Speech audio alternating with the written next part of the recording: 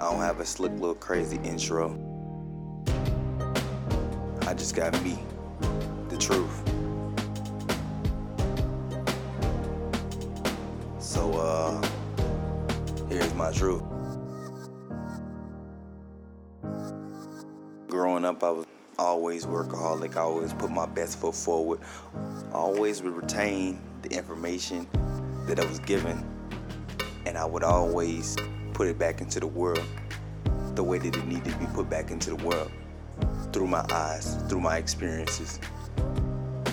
I find that throughout the years, people ask me for advice or just want to talk in general, and they're amazed by the experience or the knowledge that I have to give to them, specifically because a lot of them don't understand how a person such as myself, whether it be age, what they assume of me, a lot of it's what people assume of me, that I wouldn't be able to understand on a grander scale what we're speaking on.